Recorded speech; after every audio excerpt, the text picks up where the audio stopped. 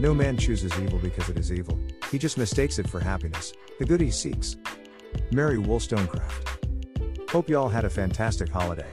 Here in Tennessee, the weather couldn't have been better and it was a welcome opportunity to recharge rapidly dwindling batteries. Like most of you, as of late, I've been reading a great deal about critical race theory. As a result, my level of disillusionment has risen in direct proportion to the number of articles I've read. Once again, instead of deconstructing the subject and having a thoughtful conversation around an essential topic, we are just heading to the closet, pulling out our brown or blue shirt and proceeding to toss red meat to our respective bases. Both sides are complicit.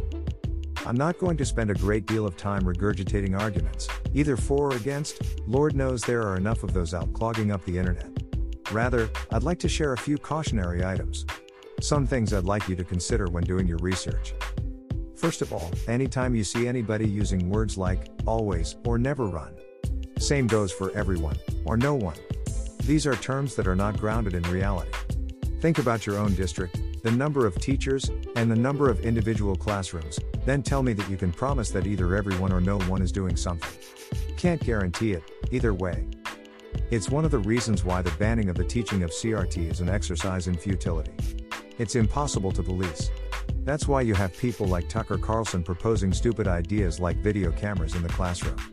As someone who has experience with video monitoring, I would like to remind you that no matter how sophisticated the camera system, somebody still has to watch the tapes. Talk about excruciating. Parents are already naturally suspect of the everyone and no one arguments, as kids have been coming to them since the beginning of time claiming either/or. Think about your response when your kid says, "Can I go to the rock quarry to swim?" Everyone is going. Or better yet, when they ask to go to a friend's house for a party and they swear up and down that no one would dare drink. Yay, we all know how that turns out all too often. Probably a good idea to avoid that kind of language. The second thing, when people start claiming a level of honesty or truthfulness, or any other moralistic trait, that always sets my radar off. Especially if it comes to history. History consists of facts.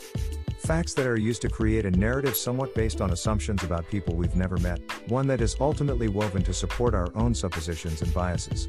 That's for everybody. If you are human, you are not immune. When somebody tells you how honest they are, it's usually an attempt to lead you down a desired path, or they believe you are incapable of listening to them and discerning their level of honesty.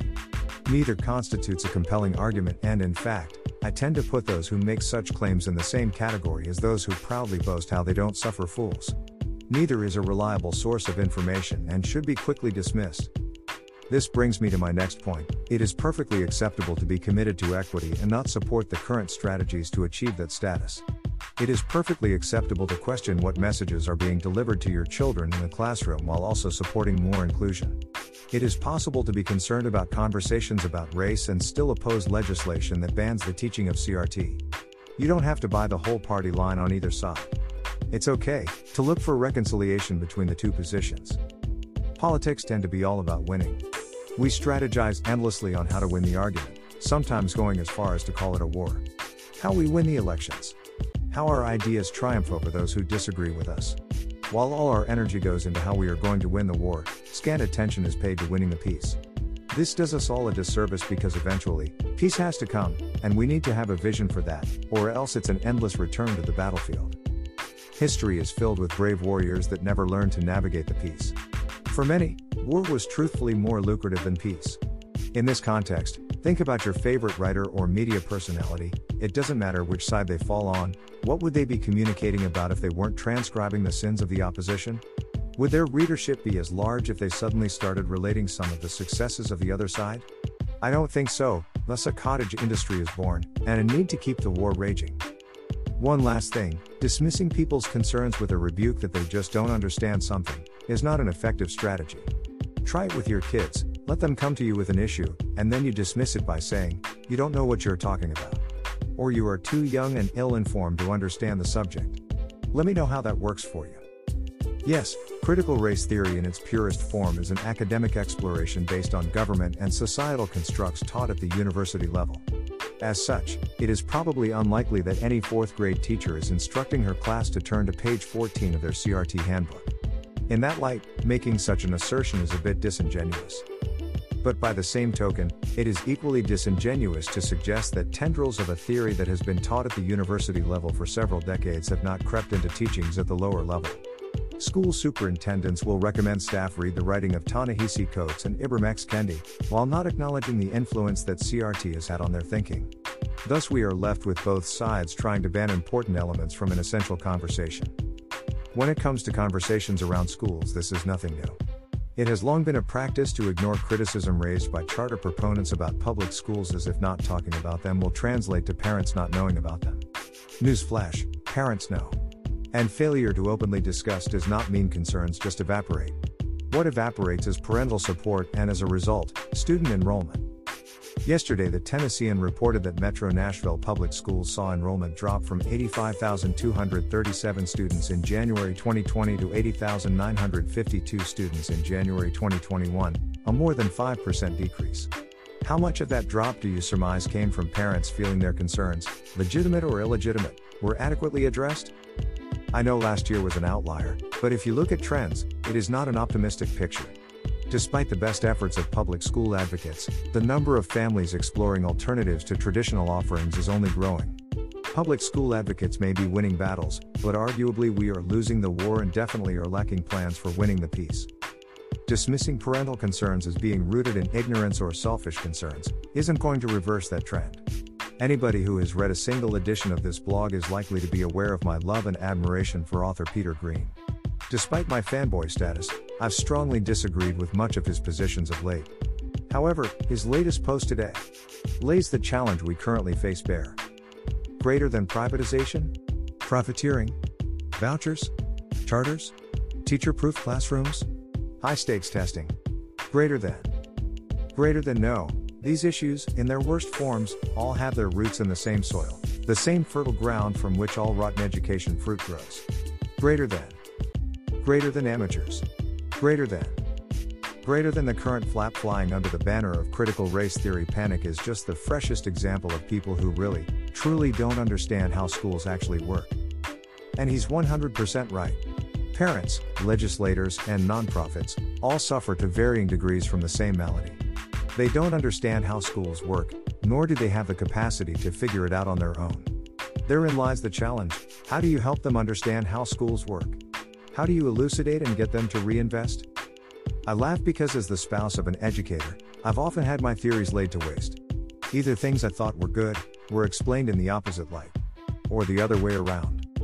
We can dismiss that lack of knowledge, or we can work to help them understand. Nearly a decade ago I chose the latter, and that continues to be my guiding principle despite the constant allure of the former. That's why I constantly talk with people in the education field, from the classroom to the State House. All in an attempt to help those invested gain a better understanding, and to recruit other voices. It is why I continue to produce columns. It is not out of a desire to convince but, rather one for a deeper conversation. To disagree is fine, to not engage shouldn't be acceptable. But that's just me. For your consideration when IT comes to the Commissioner in Wit and Wisdom. Today's Tennessean also contains a story on the challenges that Commissioner Schwinn is facing in regard to her favored curriculum. The article gives considerable room for Schwinn to stake out an innocent bystander role when it comes to the Great Minds curriculum, Wit and Wisdom, by leaving out several relevant facts. There is no mention in the article of the fact that Schwinn served as the executive director of a California charter school she founded, Capital Collegiate Academy, up until her appointment as Tennessee's Commissioner of Education. A school that she still serves as a member of the governing board. In 2017, while Schwinn was drawing a salary as ed, CCA adopted Wit and Wisdom Great Minds contract copy.